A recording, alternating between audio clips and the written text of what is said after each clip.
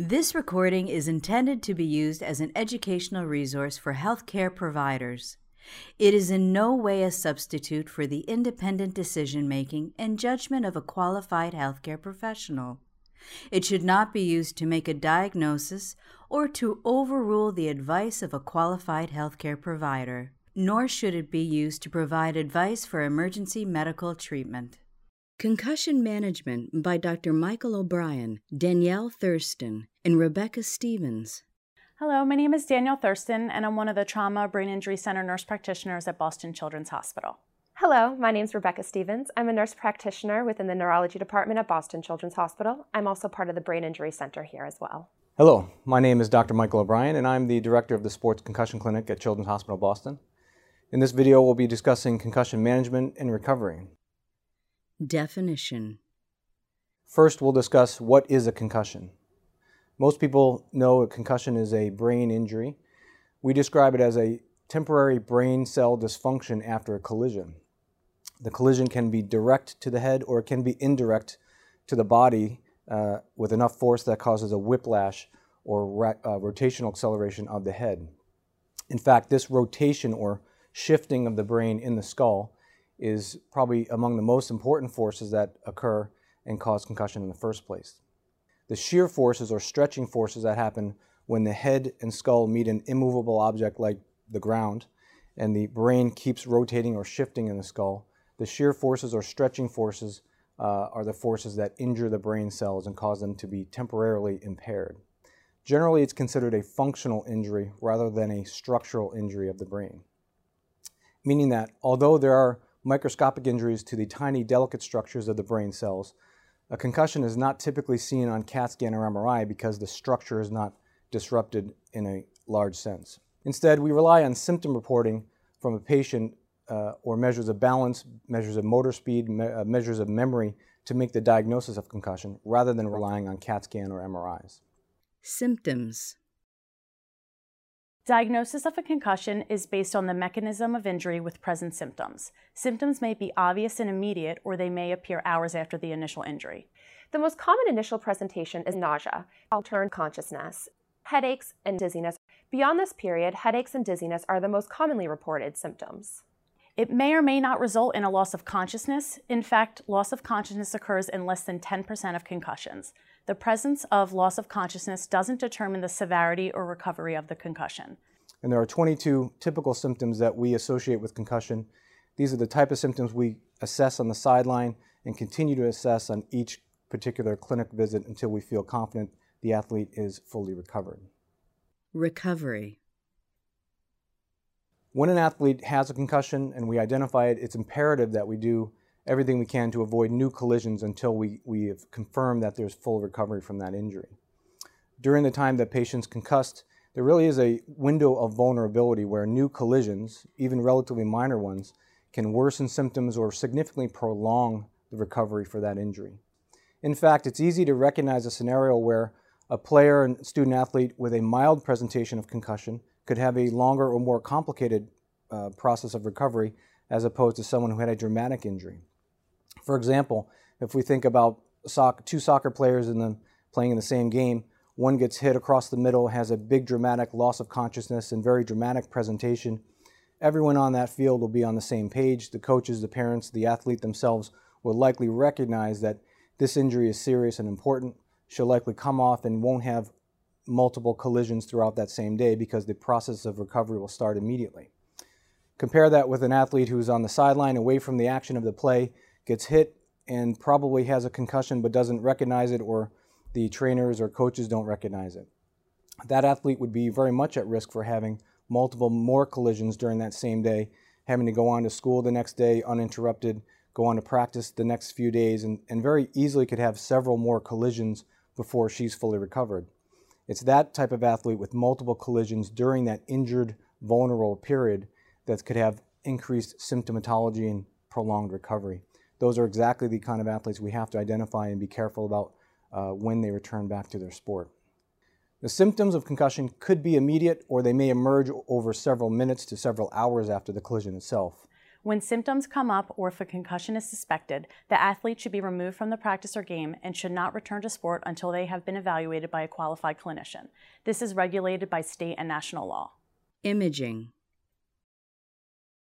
If the neurologic exam is normal and if the athlete is proceeding and improving as we expect, we try to avoid imaging such as CAT scan, which has some radiation exposure to it. If, however, there's confirmed loss of consciousness, or if there's progressive worsening of symptoms over the first few minutes or first few hours, then evaluation in the emergency department is likely beneficial. If there's persistent vomiting or lethargy, and lethargy is like severe fatigue or sleepiness, then often a CAT scan is considered in the very beginning of the diagnosis period. This is done not really to make the diagnosis of concussion, but in fact to look for other conditions such as bleeding or fracture. MRI, on the other hand, is often considered only if there's prolonged recovery. That is to say, if symptoms are not improving in the typical time period, in other words, if the athlete is not improving at the 3 to 4 week point, we may consider MRI at that time. Treatment and management. We'll talk about our treatment plan. And this is probably a good time to mention that although we're talking about rest as one of our main treatment tools, we have to avoid excessive rest because that may actually contribute to the student-athlete feeling sluggish from lack of activity or stressed about worrying about the amount of schoolwork that's being missed. Really, it comes down to two main goals when we talk. All the decisions we make revolve around these ideas. First, we want to avoid new collision until full recovery can be completed. And number two, we want to minimize the impact it has on the student-athlete's schoolwork. From there, the treatment plan will focus on targeting the most prominent symptoms at that particular time for that particular student-athlete. We want to prevent deconditioning, and that includes physical deconditioning, social isolation, cognitive deconditioning, and psychological effects. Starting from management, the initial 2 to 3 days will institute a period of relatively aggressive rest. This is the period where we'll have the athlete do very little schoolwork. If symptoms are significant, they may even stay home from school for a day or two, and they may do very little exercise, such as basic stretching and walking. Studies have shown that if we continue with the highest levels of physical activity or the highest levels of cognitive activity uninterrupted, we may actually exacerbate symptoms and prolong recovery.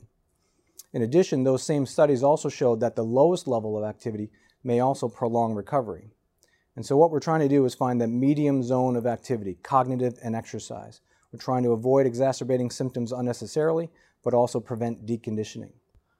So we aim for sensible rest and medium levels of non-contact exercise and medium levels of cognitive or brain activity. Both the exercise and cognitive activity will be done in short amounts in the beginning with frequent breaks, and will advance and lengthen the amounts of time that each of those are attempted as symptoms allow. In this video, there are examples of exercise and academic progression guidelines that will help guide parents and students through the process. So we don't necessarily wait until patients are completely symptom-free before we reintroduce light school activity or light non-contact exercise, although we would not consider returning any athlete back to contact sports or high-intensity activity until all the symptoms have resolved and other forms of recovery have been assessed. Because it's been proven safe and effective, and because school is so important, we are a little bit more aggressive towards working with mild symptoms when it comes to advancing with schoolwork. And only as school is tolerated do we continue to advance more exercise intensity to higher and higher levels. Ideally, we get the patient back closer to a regular normal schedule. We try to keep a consistent sleeping and waking schedule, for instance, including during weekends and vacations. Patients can sleep as much as they'd like to in the beginning of the recovery process, but not at the expense of nighttime sleep quality. For instance, if patients are sleeping all day and then they can't sleep at night, it becomes very uncomfortable and difficult to recover. In those situations, we start to eliminate daytime naps and optimize nighttime sleep quality. We try to give the body all the tools it needs for recovery. That is to say, we optimize sleep, nutrition, and hydration. We try to avoid headaches from other causes, for instance, avoiding headaches from dehydration, low blood sugar, or excessive noise exposure. The phases of recovery are initially, as I said, 2 to 3 days starting with brief aggressive rest. And we try to minimize the amount of school missed by the student-athlete. This is the introduction of activity, and in the other section we can see the exercise progression guidelines. At this beginning phase, it's really the nose breathing level of activity. That is to say, stretching, walking, exercises where the student athlete could still breathe through their nose comfortably. I like to have patients do stretching, do dedicated walking at least twice per day, typically 10 to 15 minutes at a time. This level of activity is intended just to shake the rust off and prevent deconditioning, even though it's not the high-level conditioning that they might be used to. Later, as we advance to moderate-level non-contact exercise, we move forward when the patient is able to tolerate full days of school. Even if they need some academic adjustments, once they can physically tolerate being at school for the full day, the patient would then move on to the level of exercise we call the mouth breathing, conversation is interrupted level. This means, for instance, if we were on stationary bikes next to each other, we'd have a hard time maintaining a smooth conversation because we'd be breathing harder and having to take breaths in between our conversation. At this level, it's still non-contact and low-risk exercise, but at this level, we may be advancing and introducing some light sport-specific exercises. For instance, soccer ball handling skills, light skating without contact, shooting baskets, or basic exercise with a little bit of rotation, a little bit of head movement introduced. Still, it's going to be medium level of intensity, non-contact, and low risk for accidental collisions. Patients may try slightly longer duration trials of exercise, such as 20 minutes to 25 minutes at a time. Then they stop the exercise, walk around, and they see if symptoms are worsened. If they're not worsened and the patient's feeling well enough, they can try another trial of exercise later on. Again, typically 20 or 25 minutes. These multiple attempts of brief exercise trials are more effective and less likely to produce symptoms than pushing through 45 or 60 minutes of exercise all at once. And this is the same principle we use with trying to progressively increase the cognitive challenges at school. Low to medium intensity cognitive challenges with frequent breaks and multiple little packets.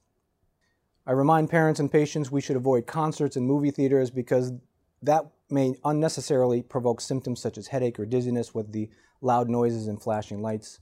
We ask them to avoid high-risk activities that may cause injuries such as snowboarding, skateboarding, water skiing, exercises like that until there's full recovery that can be documented. In addition, I ask patients and students to minimize texting or digital exposure unless it's related to school. I think answering some emails or texts here and there is fine, but we try to avoid excessive digital exposure in an effort to minimize headache exacerbation. Video games should be avoided until the patient can demonstrate that they can tolerate full days of school and schoolwork. Once school is tolerated, then digital restrictions are lifted. And what about managing schoolwork? Well, managing school is among the hardest parts of concussion recovery, and this has several reasons. First, concussion is not something that's readily visible to other students or teachers. Of course, the most obvious reason for difficulty with academics is the injured body part is responsible for concentration and memory. So it takes cooperation and extra efforts from the school, from parents, and from students. Typically, the treating clinician may send a letter requesting temporary academic adjustments until full recovery is achieved. This may include requests for extra time for projects or tests, reduced homework, or even delayed deadlines. Ultimately, the student will need to master all of the school material at some point so that they continue to build on that school material later in the year or the next year. Sometimes makeup work is planned to be completed during holiday breaks or vacations. We recognize that, unfortunately, schoolwork is going to be harder to complete than usual and even more physically uncomfortable to do schoolwork with headaches. So there's no perfect solution for this, but there are a few important principles to keep in mind. First, we should recognize that cognitive activity, although it may provoke headaches and symptoms such as eye strain, it's not going to injure the brain. So at a certain point, it may be more beneficial to start light to medium cognitive activities, even if symptoms have not fully resolved yet, in an effort to prevent cognitive deconditioning, social isolation, and to prevent the extra stress that comes along with missing schoolwork and having to make it up later. How long will it take to get better? Recovery is different for everyone, and each treatment plan will be individualized. Those with a history of prior concussion, headaches, learning disabilities, anxiety, or depression may take longer to recover. Concussion is an important topic for athletes, coaches, and parents to consider very seriously. But the good news is that the overwhelming majority of patients with concussion will have a full and rapid recovery. Most patients will recover by 2 to 4 weeks. A small number, likely up to 10% of young patients, may have symptoms beyond 4 weeks, and sometimes as long as 12 weeks. Although dramatic complications in professional athletes have been in the news lately, the likelihood for long-term injury or lifelong problems from sports-related concussions is still extremely low. Most patients recover completely, and with very few patients experiencing any prolonged problems. In addition, more and more progress is being made with improving methods of diagnosis and treatment. We talk about symptom clusters or domains, and generally we think about 5 different domains. Somatic, which is the headache, neck pain type domain. The vestibular is your balance and eye tracking domain. Emotional domain, cognitive or brain work activity domain, and then there's the sleep domain.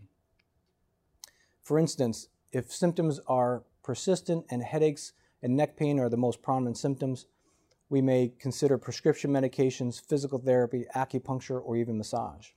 For dizziness type symptoms, there are physical therapists who are trained in specialized treatments called vestibular therapy. This is an active recovery process that helps regain balance and vision tracking.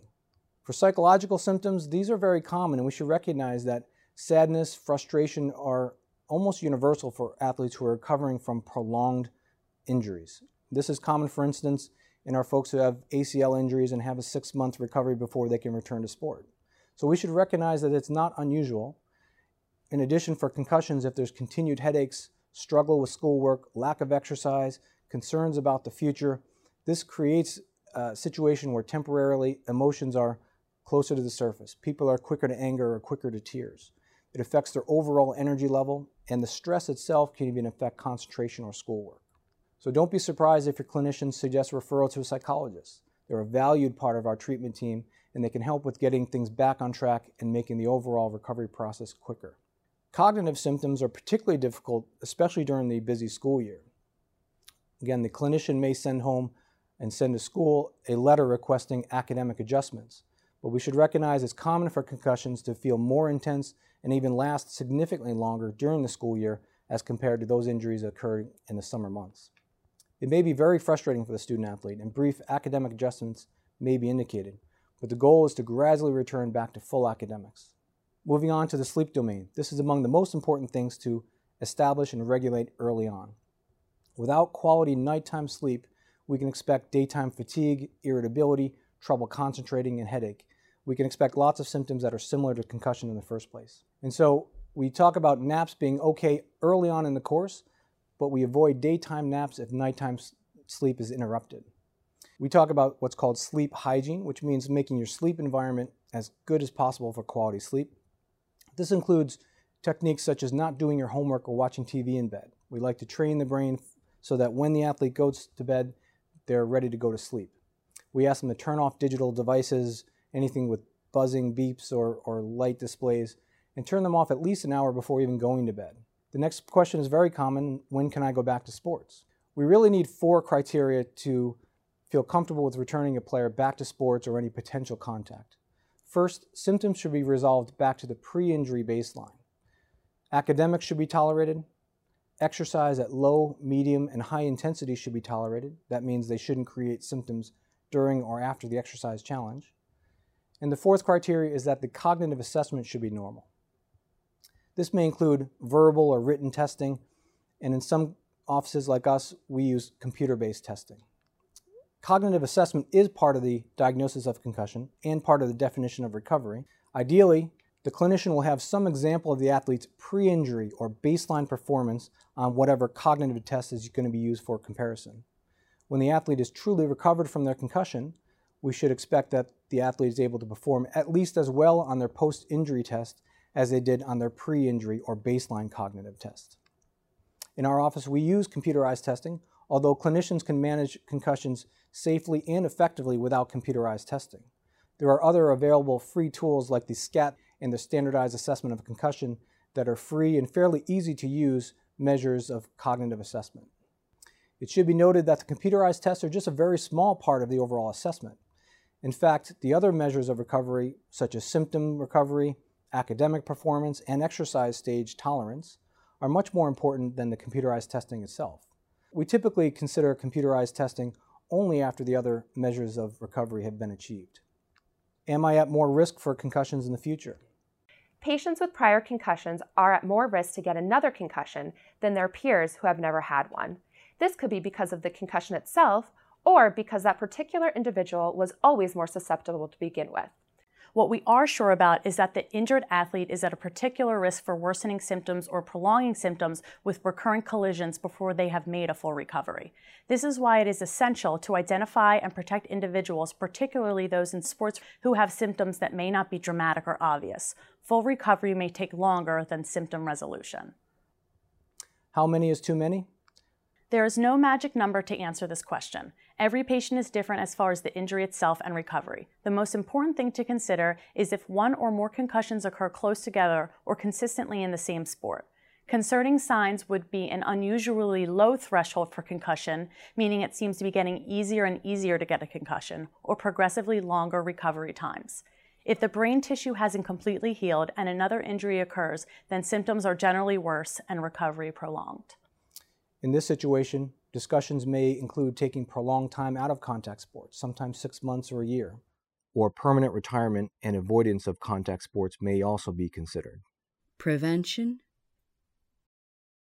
An individual athlete and their family must make their own decisions about the risk and benefits of their particular sport. Exercise and sports participation can have benefits for athletes, but each sport has its own risk of injury. Some sports have higher rates of concussion than others, mostly those with more potential of contact and collision. Disappointingly, helmets, headbands, and mouthpieces have not yet been shown to reduce concussion rates or prevent concussions. Helmets do a very good job at preventing focal injuries such as skull fractures, but they don't prevent the rotational acceleration or the shifting of the brain in the skull with that rapid whiplash type movement. We've been working hard at Children's Hospital and at the McKaylee Center for Sports Injury Prevention to find strategies that prevent injuries of all kinds, including concussion. And we've been encouraged by some of our programs, some of which that target head and neck as well as shoulder strengthening, or programs that improve balance and coordination. The idea is that specific training may help reduce awkward falls or collisions, and they may help reduce the rotational acceleration or that violent whiplash effect that can contribute to shifts of the brain in the skull and therefore contribute to concussion. Sports leagues, coaches, referees, and athletes must adhere to rules that are designed to prevent injuries. Rule changes and rule enforcement, particularly those designed to protect defenseless athletes or prevent unexpected blindside type collisions, do reduce concussions. Summary. Concussions are serious and complex injuries that can affect many aspects of an individual's life. If a concussion is suspected, it is essential to avoid further injury or collision until full recovery is confirmed by a qualified healthcare provider. This means immediate withdrawal from practices, games, or any activity that places the individual at risk for repeat injury. Goals during recovery include avoiding new collisions, minimizing the impact on school, and avoiding deconditioning. Prolonged recovery can be complex and uncomfortable, but we have many tools in place that we can use for treatment. Recovery is defined as a resolution of concussion symptoms, return of baseline academic performance, tolerance of exercise challenge, and some measure of cognitive performance, sometimes with computerized testing. Thank you very much for watching. This recording is a production of Open Pediatrics, a free and open access resource for pediatric clinicians worldwide. For more pediatric care materials or to join our global community, please visit our website at openpediatrics.org.